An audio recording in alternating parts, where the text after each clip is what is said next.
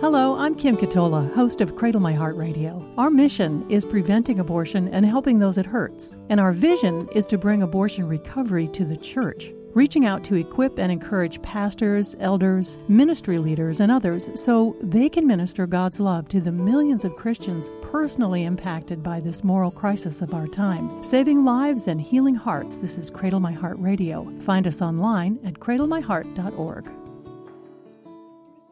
Where can you find God's voice in the noise on reproductive choice? For over 1 million women and men each year, the question goes beyond politics to become much more pressing and personal, both before and after the choice. And we are called to love the little children just as God does. Listen to Cradle My Heart Radio with your host, Kim Katola, speaker, writer, and broadcaster, sharing God's truth to prevent abortion and help those it hurts. Learn more at cradlemyheart.org. So glad that you could join us once again to, I hope, what we do here is encouraging and equipping pastors, church leaders, everyone who has a heart to stand against the problem of abortion and to stand against the evil of it with a heart of love and with an effective outreach that helps the people that are believing that somehow this is an answer to a problem pregnancy. And you know, our show Open talks about reproductive choice, and I don't believe that it's just another choice. That language, I guess, is a bow to our culture, so that we can have the conversation with people who are not yet persuaded of the value of all life. But week in and week out, we try to bring you the ideas that will help you to speak about it in a winsome way. And if you're a pastor listening, I have someone that I hope is going to be extremely helpful for you in doing that, in your messaging, in your counseling, and even in your study. And our guest is returning once more to the broadcast, John Ensor, who's the president of Passion Life Ministries. John, welcome back to Cradle My Heart Radio. Thank you for having me. Passion Life Ministries is a global organization that is addressing the problem of abortion in really the hot spots all around the world where abortion is extremely prevalent and where it has touched everyone in the culture and where the church is providing the answer and is providing the true alternative and a real choice. And John, as we think about this, it's really key. The work that you're doing is really centered on, as a first step, reaching pastors. And so a lot of them, I think, would probably say, same as here in the United States, that it's just not an easy topic to preach on. It's not an easy topic to counsel. How do you help pastors start to find their voice on the question of abortion? Yeah, that's a question I've been working on for over 30 years now. And I came to it from myself in a rather backwards way when the people in my own church started to weep and tell me their own stories about abortion. And I realized that a lot of their problems were due to my silence over the years, and leaving them really vulnerable to a lot of bad decision-making when it's my job to help people understand and discern God's will for their life. So when I speak to pastors, I'm able to speak to them as one pastor recovering from doing things poorly to learning how to do it well. And for me, that has always meant starting with what I think most of the pastors I work with consider their starting point, and that is the Bible. So before we start talking about what we need to do and marches for life and getting involved with politics and all the other types of points of application for living out the pro-life ethic, I try to help pastors simply ask, what is my job as a pastor? It's to preach the word in season and out. And what does the Bible say that informs us as pastors on how to lead well when it comes to abortion? And most pastors think that the Bible doesn't say much about it, but they really haven't brought the right questions to the Bible. They don't know, they haven't thought through the theology or the ethics of life as it unfolds in the Bible. So we start with the Bible. And I take most of the passages I work with directly to the one passage in the Bible that I think most directly answers the question, how should I lead God's people today to respond to the shedding of innocent blood? And there actually is one passage in the Bible that directly addresses that question. And it's in Deuteronomy 21. So most of your people who are listening may not be sitting where they have a Bible handy, or they might be driving, who knows. But Deuteronomy 21 is a passage that directs the leaders how to lead the people to respond when they're confronted with an innocent person being unjustly murdered. And so it's the perfect starting point for pastors. And that passage of Scripture, more than anything other in the Bible, has probably gotten pastors confident in finding their voice and addressing their congregation. And you wrote a book about it, and I want you to be able to give us that a mini seminar or synopsis of the book, and it's titled Innocent Blood, Challenging the Powers of Death with the Gospel of Life. I had the privilege to be in a class where you taught this material, John, and it was so compelling to me because I'd never heard it preached upon at all, much less as being as pivotal as it is to God's plan for, protecting innocent life. And so, I mean, in Deuteronomy, God's people are called to prevent the death of the innocents, yes, but also the blood guilt that results. And the implications of this are that everybody's involved. You can't say, I never had an abortion. You can't say, well, I'm against abortion. You can't say even, well, I vote against abortion, and then feel as if you're done with it in God's economy, according to these passages in Deuteronomy, right? Yeah, I mean, and as leaders, especially in America, this is not so true overseas, but in America, there's a deep resistance among the clergy to address abortion. I think it's probably because they're defensive, they're unsure, they have abortion in their own life that they're still living with as a secret. There are lots of reasons why pastors are quiet or silent. But a lot of them, they're just uncertain as to how to approach it. And Deuteronomy 21 has been the passage that has been most helpful in pastors knowing how to lead. And just for your listeners' sake, it's a story in which Moses writes that if, when you get into the land, you find someone who's been murdered, I want you to do the following things. And the first thing that is instructed there is that the leaders are to measure the distance from the dead body to the various cities.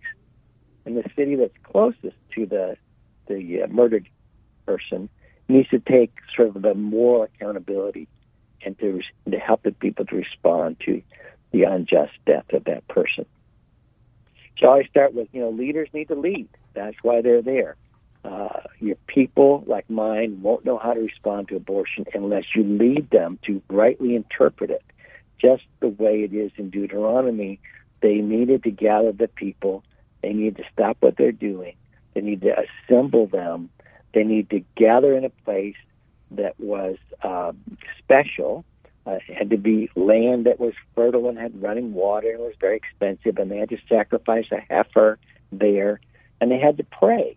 Lord, we did not do this, and we didn't see it happening. In other words, the leaders are helping the people see the preeminent nature of shedding innocent blood.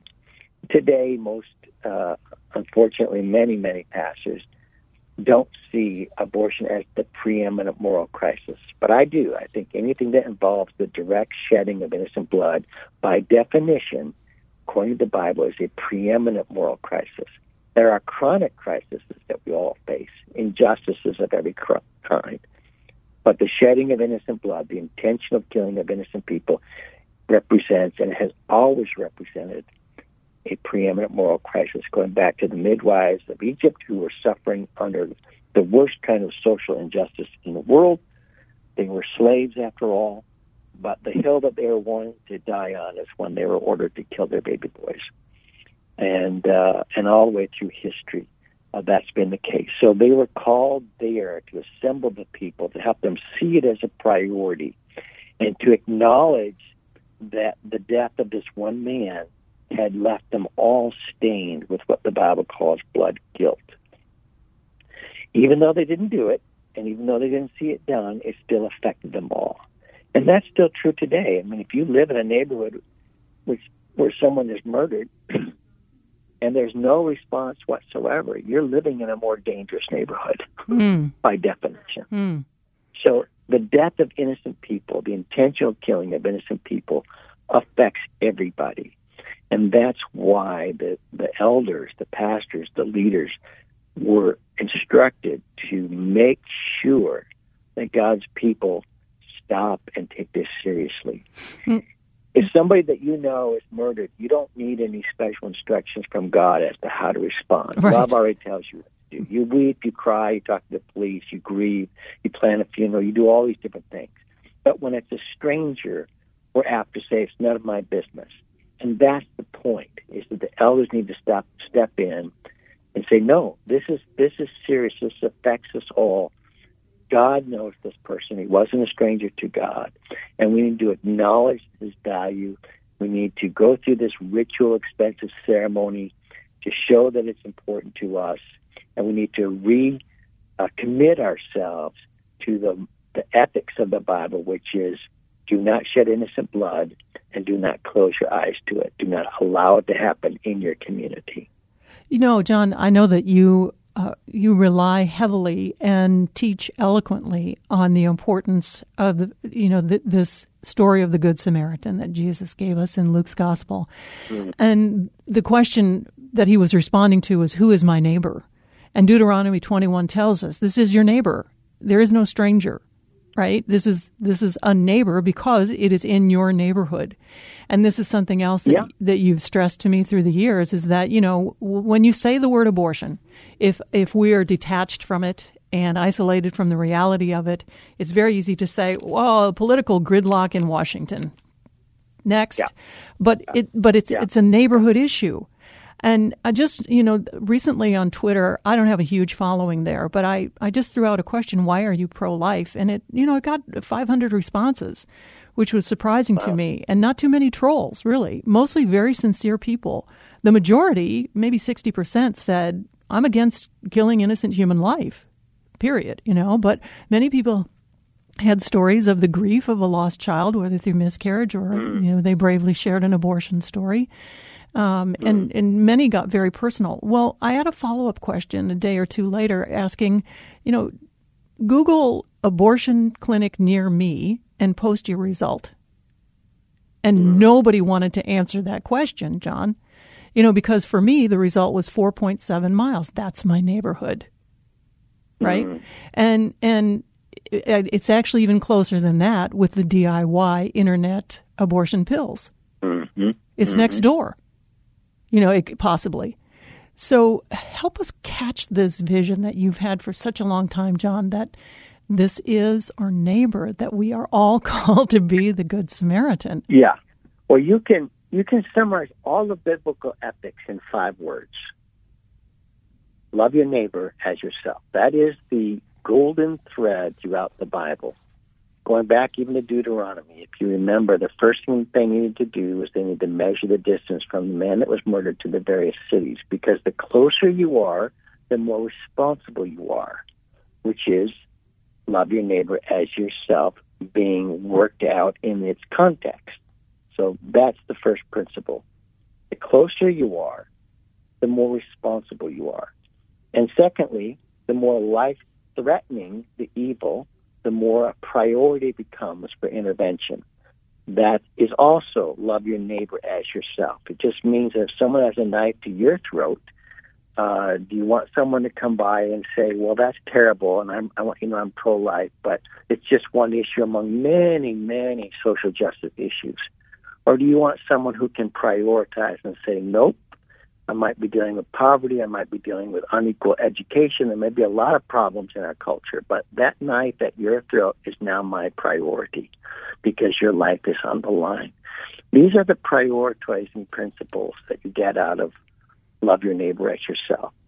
The closer you are, the more responsible you are, and the more preeminent the threat, the more preeminent the response is required. And that's biblical ethics, and that's why I want the church in its neighborhood to make its first priority to reach those women and couples in their neighborhood and find a way to rescue them and give them hope regarding their unborn child. And I do that all over the world. And it's amazing how human nature responds to it all over the world, despite the many cultural differences that we might be able to cite from place to place. John Ensor is talking about his work, Innocent Blood, Challenging the Powers of Death with the Gospel of Life. And John is the president of Passion Life Ministries, and we'll have links to his organization and some of the resources they offer in the show notes if you visit our website at cradlemyheart.org. So it's in our neighborhood, and God says we have to respond. I think these things are really important. And I think knowing this, John, should strengthen pastors. It takes a huge load off their shoulders, right? They're not the only ones who are called to do something.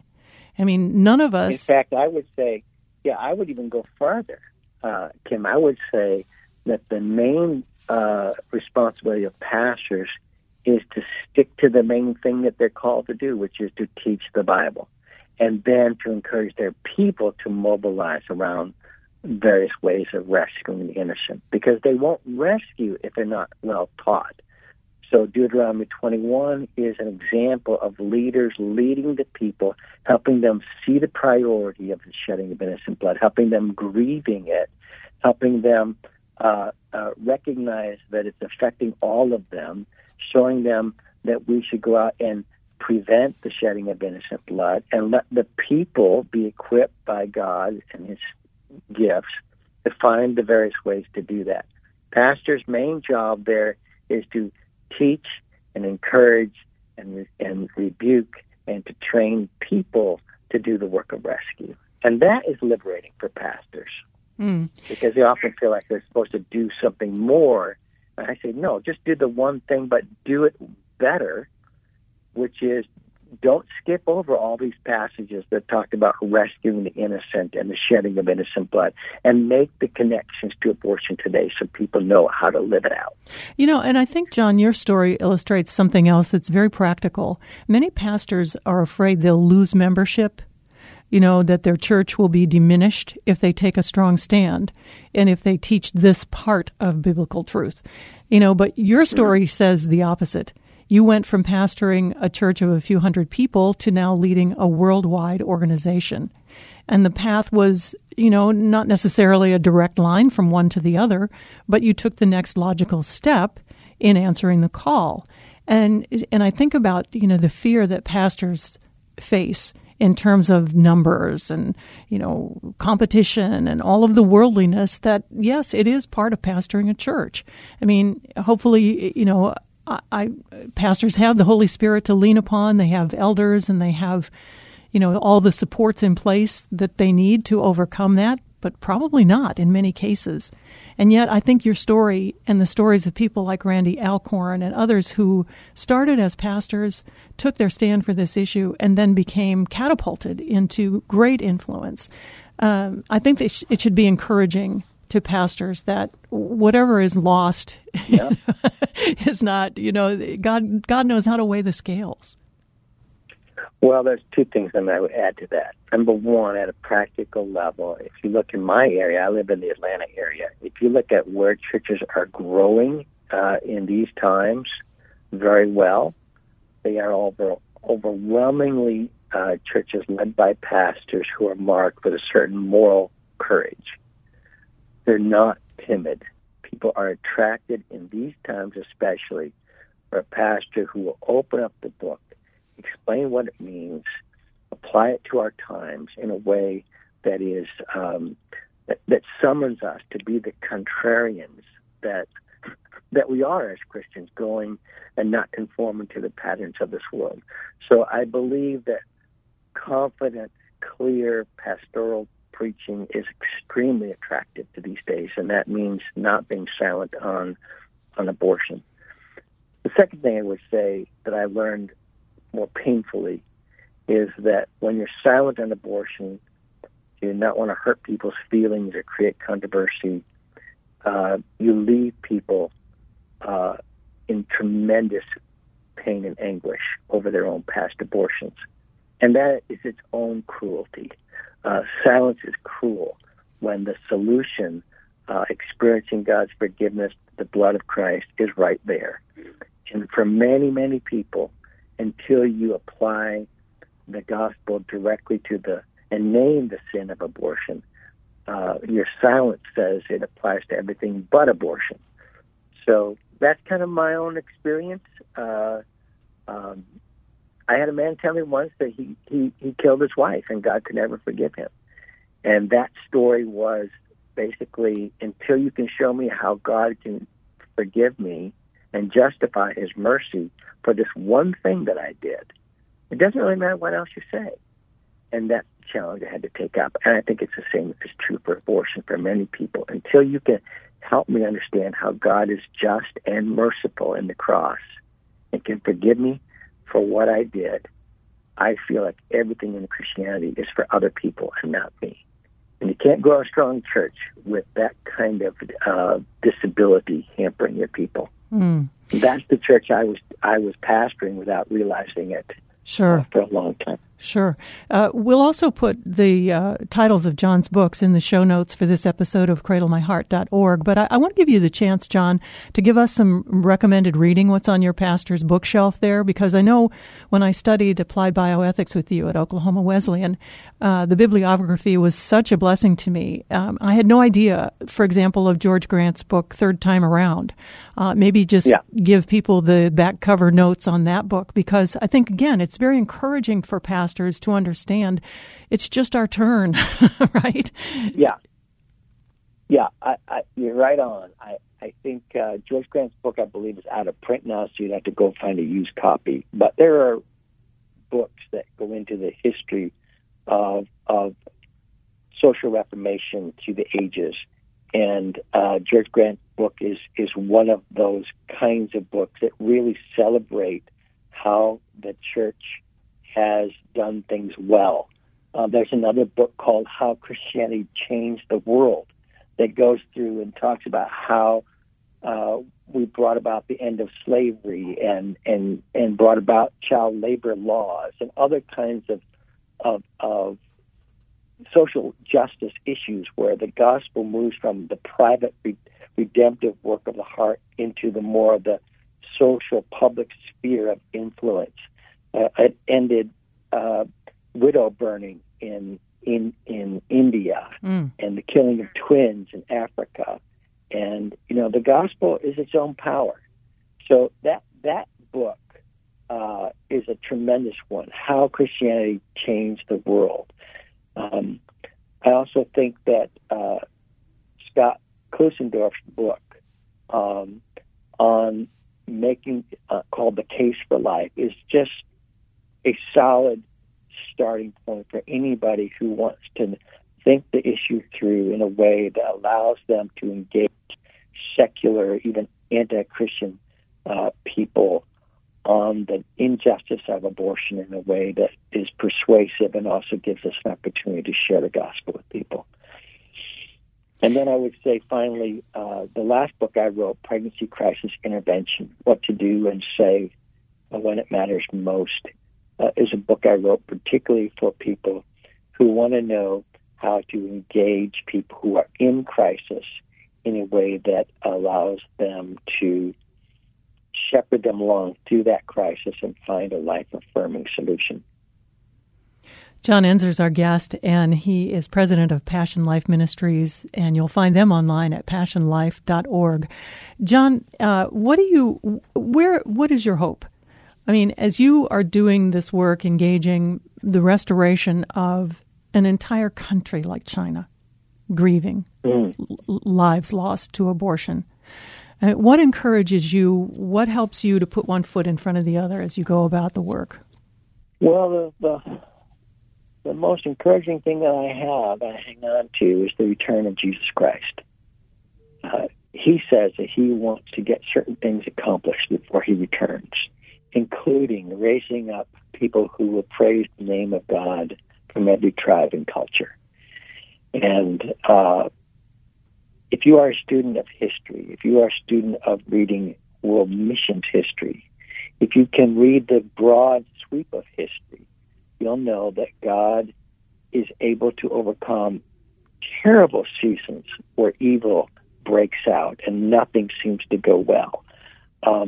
But over several generations, God's word breaks through, and he creates a redeemed people within a hard context, and he's moving things along toward an ultimate point of consummation. And so my work in India, Cuba, Colombia, I'm going for Colombia next week, it has measures of great success and outbreaks of great success, and it has times where it doesn't seem to be moving at all. And my hope is you persevere, let God do the work, because he's going to accomplish something in your time, and probably with over several generations that are going to bring glory to his name. What a beautiful note to end on. John Ensor of PassionLife.org, thank you so much for being our guest here on Cradle My Heart Radio. God bless. This is Cradle My Heart Radio with Kim Katola, preventing abortion and helping those it hurts. Please get in touch with Kim. Find out more at cradlemyheart.org. You can listen to the podcast on all platforms.